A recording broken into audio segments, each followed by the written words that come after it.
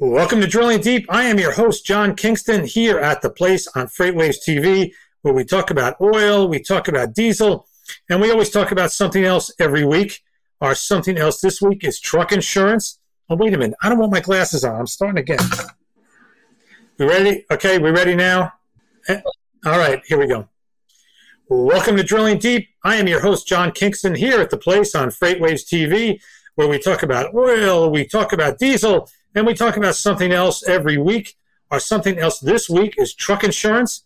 And we've got Michael Graham of Idelic, which has long been known as a company involved in truck safety, through training, installation of various instruments inside the cab to measure driver performance. He's going to be here to talk a bit about their move into insurance. And he'll do that after we talk about diesel, which comes from oil, which comes from the ground. You have to drill it to get it, and that's why we call the program Drilling Deep. Winter is basically over. Okay, I know it's only February 3rd as I write this, as I record this, and yes, it's been a very warm winter, but that's not why I say that the winter is over. In fact, we could get some more cold weather, and here in New York where I live, we're getting a brutally cold day this weekend. But that's not really what counts in the world of diesel. What counts is that most of the heating oil and natural gas that was going to be burned this winter to keep things warm have actually been burned. We can get a real cold February here, though, to be honest, the forecast for the first half of the month in the U.S. continues the warm streak for much of the country, but the reality is that the season is pretty much done from a heating oil and natural gas perspective. Last fall, the prospect of winter was a scary one for diesel. Inventories were extremely low, particularly in some key markets like the U.S. East Coast. And let's remind everyone that heating oil and diesel are both distillates. They're very similar. And a squeeze in heating oil was going to spill back into the diesel market.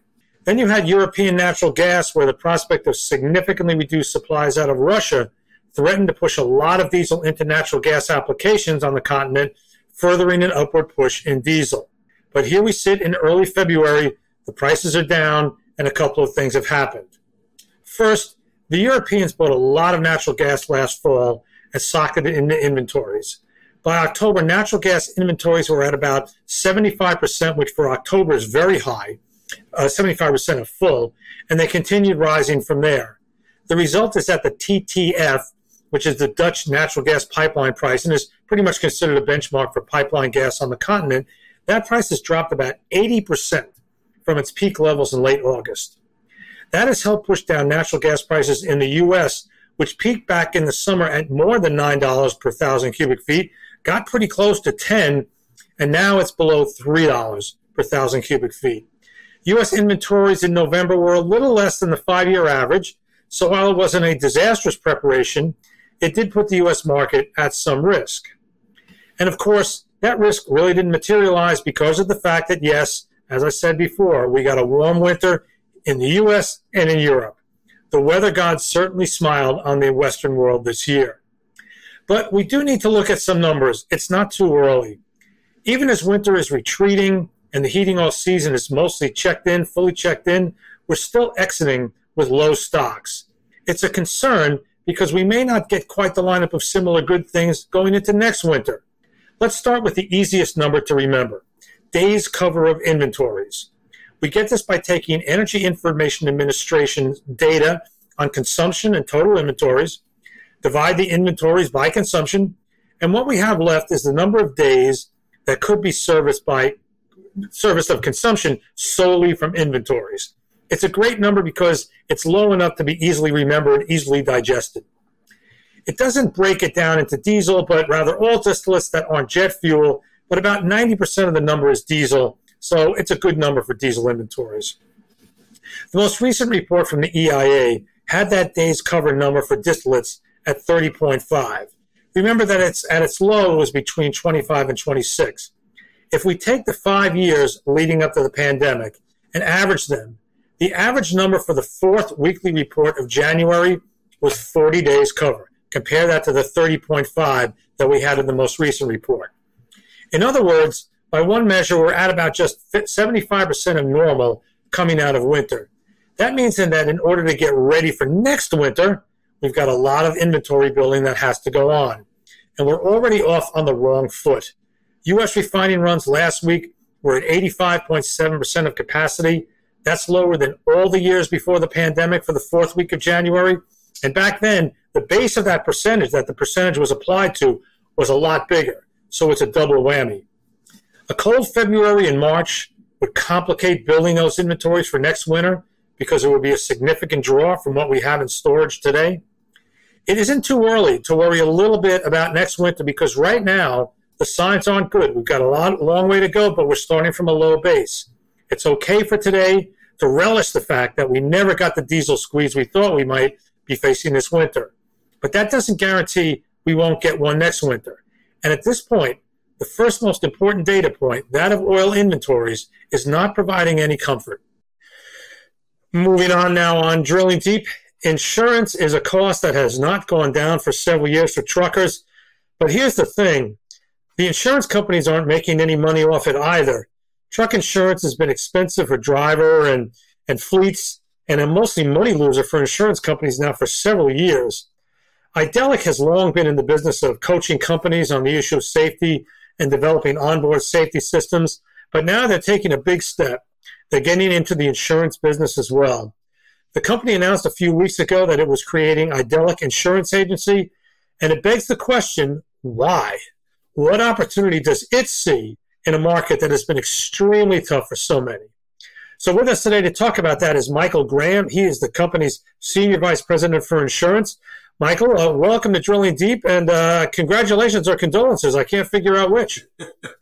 Thanks for having me, John, and it's definitely congratulations. This has been a long time making, and we were happy to launch in the marketplace officially 2 weeks ago. Okay, so first, why don't you give a background on Idelic, and then we'll move into the new insurance initiative. Absolutely. So Idelic is a technology company, and our core product is called Safety Suite. We actually spun out of a trucking company at our inception back in 2016. And what Safety Suite does is integrate data from all of the devices in today's trucks, as well as FMCSA, accident data, HR data. We have over 80 different established integrations. We bring that data together, we apply it at the driver level, and then we put advanced machine learning algorithms on that data to identify drivers that are most at risk of getting into an accident over the next 90-day period. Once the fleet has that information, that they can then go coach those drivers to become lower risk. Okay, now you are an Idelic Insurance. You're I'm not saying your title, but you are going to be the managing general agent. Not you personally, but I mean the company. Idelic Insurance is going to be the managing general agent. What exactly in the world of insurance does an MGA do? Absolutely. So an MGA is a well-established entity in the insurance value chain, and we basically sit between the insurance company and retail agents that work on behalf of trucking fleets. Okay, so you are not going to be actually sort of underwriting any insurance per se. You're not really an insurer in this initiative. Correct. We don't issue the policies or pay the claims. We're involved in the account risk selection and risk reduction and servicing of those policies. So this is different than a broker. You're not really a broker. There's broker aspects to it, but it's more of kind of a more underwriting oriented. Okay, because whenever I think of broker, I think of an individual, an independent insurance broker who represents many insurers, some of whom might be well-known, others whose names the average person doesn't know, and then offers their products to their clientele. I mean, is that an accurate description of what a broker does? Yeah, for sure, particularly a retail broker who works directly with the end buyer. And so we'll be working with those retail brokers to help place competitive insurance programs for their customers. Okay, so first talk about the decision to actually do this. This is not a kind of thing that I would imagine you did without a lot of thought, that this is probably a many months, if not year or so process to decide, let's do this. How did this first come up? Absolutely. So I've been on board with Idelic a little over a year now, and I joined Idelic to launch our insurance operation after 20 plus years working for traditional insurance companies with an emphasis in commercial auto. Idelic's journey was, we have our Safety Suite platform, and the view always was if we can predict driver risk and help fleets to reduce that risk, that we really are a good fit in the insurance industry, as that's the core of what most companies in insurance are doing, taking that risk and helping and partnering with fleets to reduce that risk. And so that was always really on our roadmap as a company. And one, Safety Suite evolved enough, and we completed our Series B fundraise almost 2 years ago. That really became kind of a near-term strategic priority to build the insurance business. Oh, so the Series B funding that you had, I'm sure we probably wrote about it at the time. I'm not sure what the amount was. Insurance was targeted with that? It was a component, yeah, as part of kind of the next evolution of the company. We announced that would have been March 2021. We completed that Series B, and certainly building an insurance business was a big component of the next step for the company. All right, so I always like to do as I describe it, the shin bone is connected to the ankle bone. I like to talk about how things are put together. So you've got insurance companies, you've got trucking companies, and you've got you as an MGA in the middle. Talk about how you're going to participate in that flow.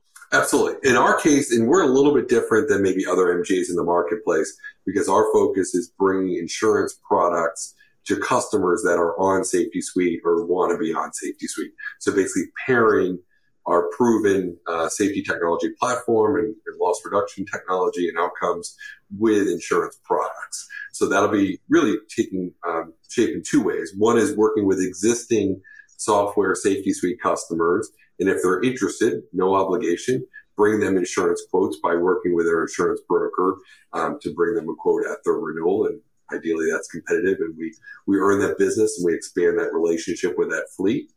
Alternatively, we would have totally new customers that are interested in harnessing the power of Safety Suite with an insurance product, and it would be going through a traditional underwriting process as well as software evaluation and sales process there. All right, so let's talk about safety. Did you say Safety Squeeze? Is that it? Safety Suite, yes. Okay, so like the baseball play, right? Yeah, right. Oh no, yeah. not the squeeze. No, sweet.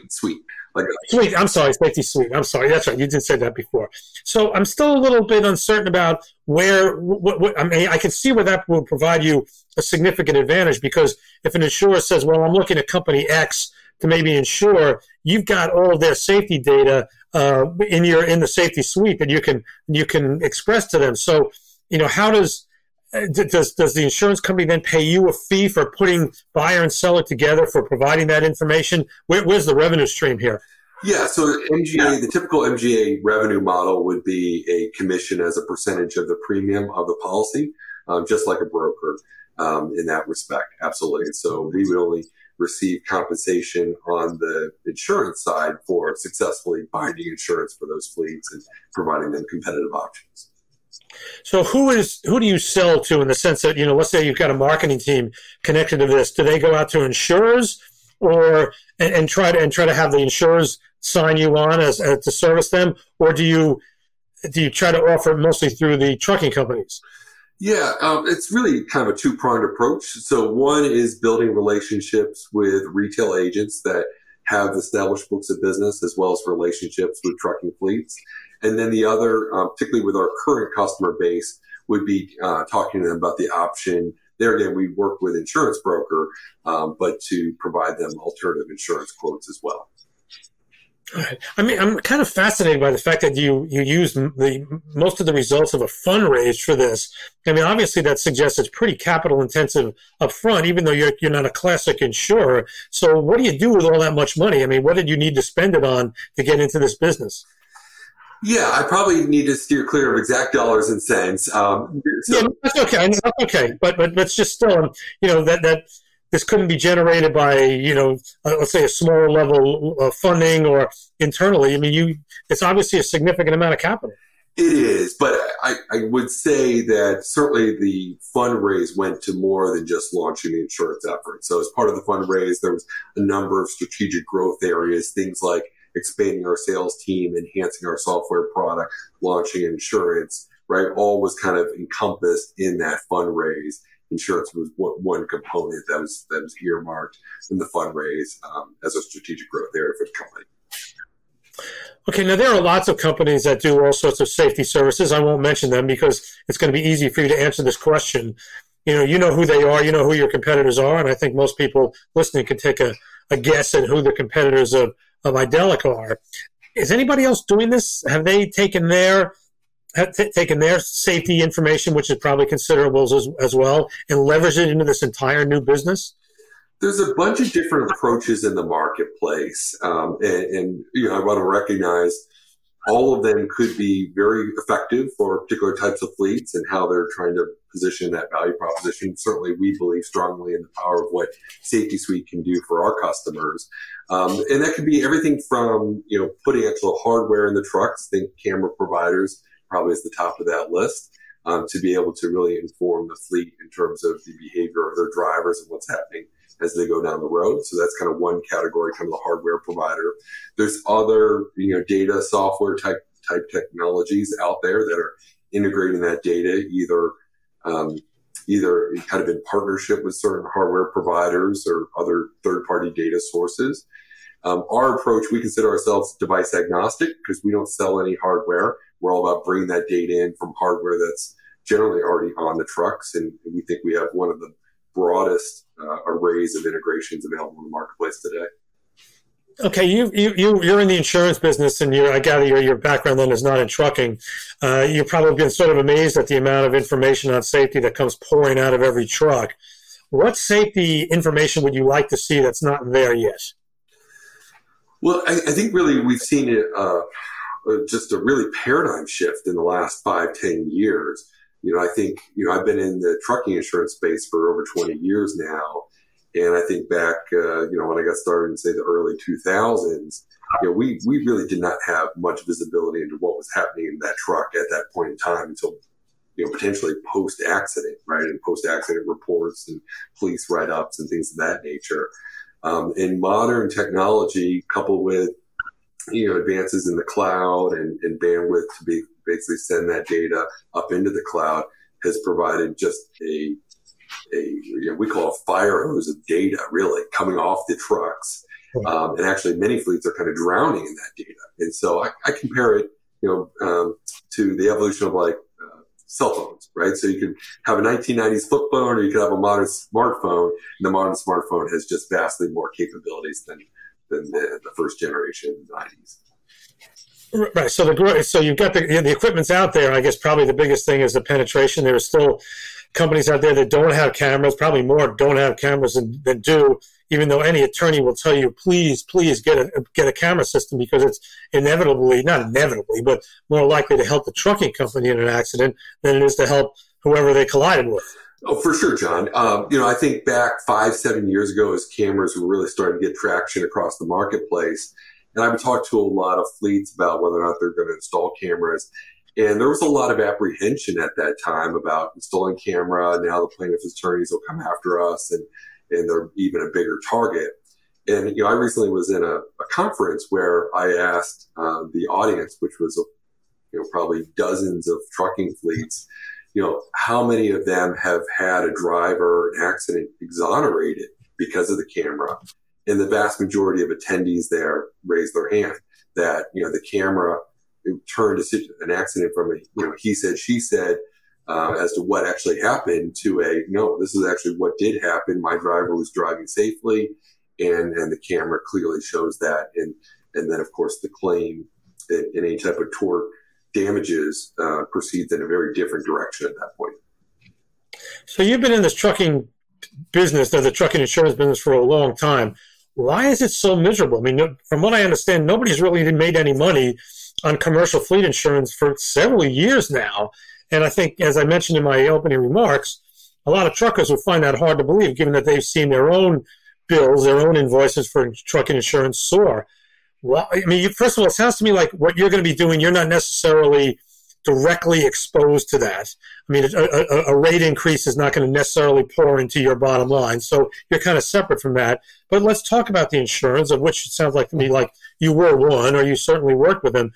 Why is this business so miserable? And it hasn't been miserable forever, but certainly been miserable for a while.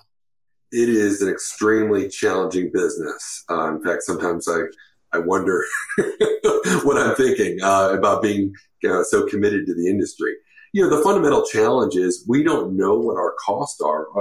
I say we, insurance companies and reinsurance companies that basically pay the claims and bear the financial risk of loss for, call it 5 years down the road in general. And so as a result, it's very difficult to price the product until you know, and claims represents 65 to 75% of the premium dollar. And so it's the single largest cost line item. And you don't really know what that full cost is going to be till years down the road. And so what happens is you write the business thinking it's going to generate an acceptable profit for your portfolio.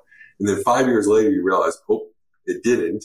And not only was it just 1 year, now you have 5 cumulative years that you have to start playing catch up on. And it really creates a challenging portfolio management and pricing decision. And that's fundamentally the challenge the industry has faced for the last basically 10 years. It's so easy to blame nuclear verdicts for everything because it's such a big enchilada. That's a factor, no doubt about it. But is that a little too simplistic? It is, in my opinion. So nuclear verdicts certainly get the big headline attention because the dollars are huge, and a nuclear verdict is generally defined as one over $10 million. But I can tell you from personal experience involved with a lot of different portfolios, we had portfolio profitability challenges, and there were not any nuclear claims in those portfolios. What we did have was a lot of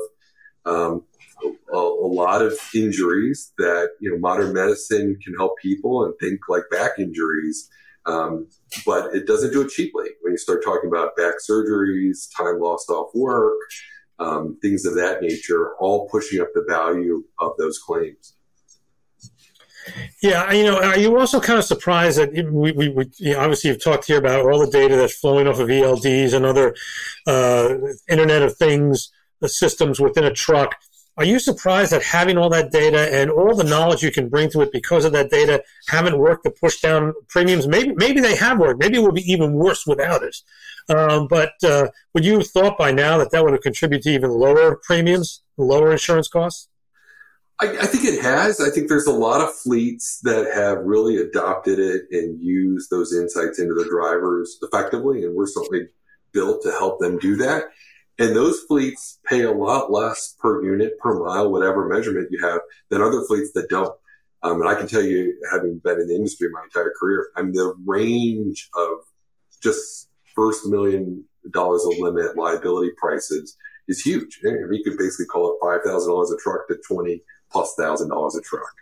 And what those fleets are doing varies dramatically as well.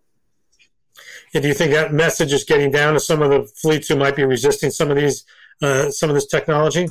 It definitely is. We have customers that basically want to operate their fleet very differently than they have in the past because they know what they've had in the past has contributed to elevated loss experience.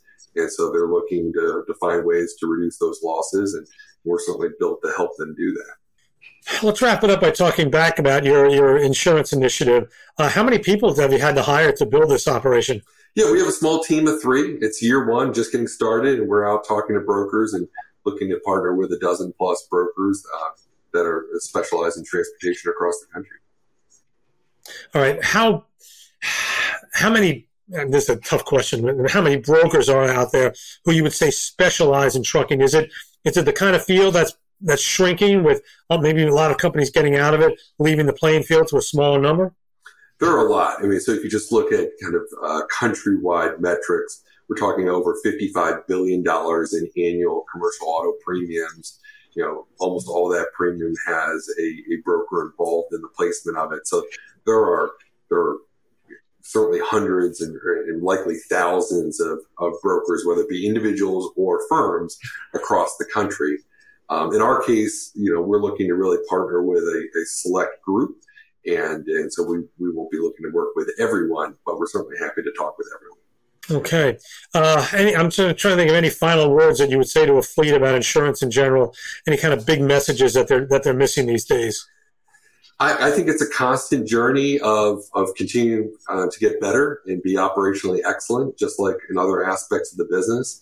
And I can't probably stress enough the power of what predictive analytics can do for really any business, but specifically trucking. I know the OEMs are working on predictive maintenance for a lot of trucks, and we're focused on predictive risk around drivers. Yeah, it's sometimes I have to remind myself that we tend to cover kind of the cream of the crop, the big public companies, the larger trucking companies, the companies like your own that service that sector of the market. And there's a lot of small fry out there that they look at the cost of something like predictive analytics and they say, I cannot do that. Yeah, and I think the cost will continue to come down like it does for most technology as it goes more mainstream, and ideally will become more affordable to all fleets. Okay. We want to thank Michael Graham of Idelic. Idelic, it's Idelic Insurance now, right? Is the name of the subsidiary of the parent company? Yep, it's Idelic Insurance Agency, LLC. Yep. Okay. Thanks for joining us today to talk about your new insurance initiative. Thank you for having me, John. Okay. Michael has been here on Drilling Deep. We are part of the Freightcast family of podcasts from FreightWaves. You can find us on all the major podcast platforms. And, of course, we are video on FreightWaves TV, dropping every Friday. I've been your host, John Kingston, and please join us again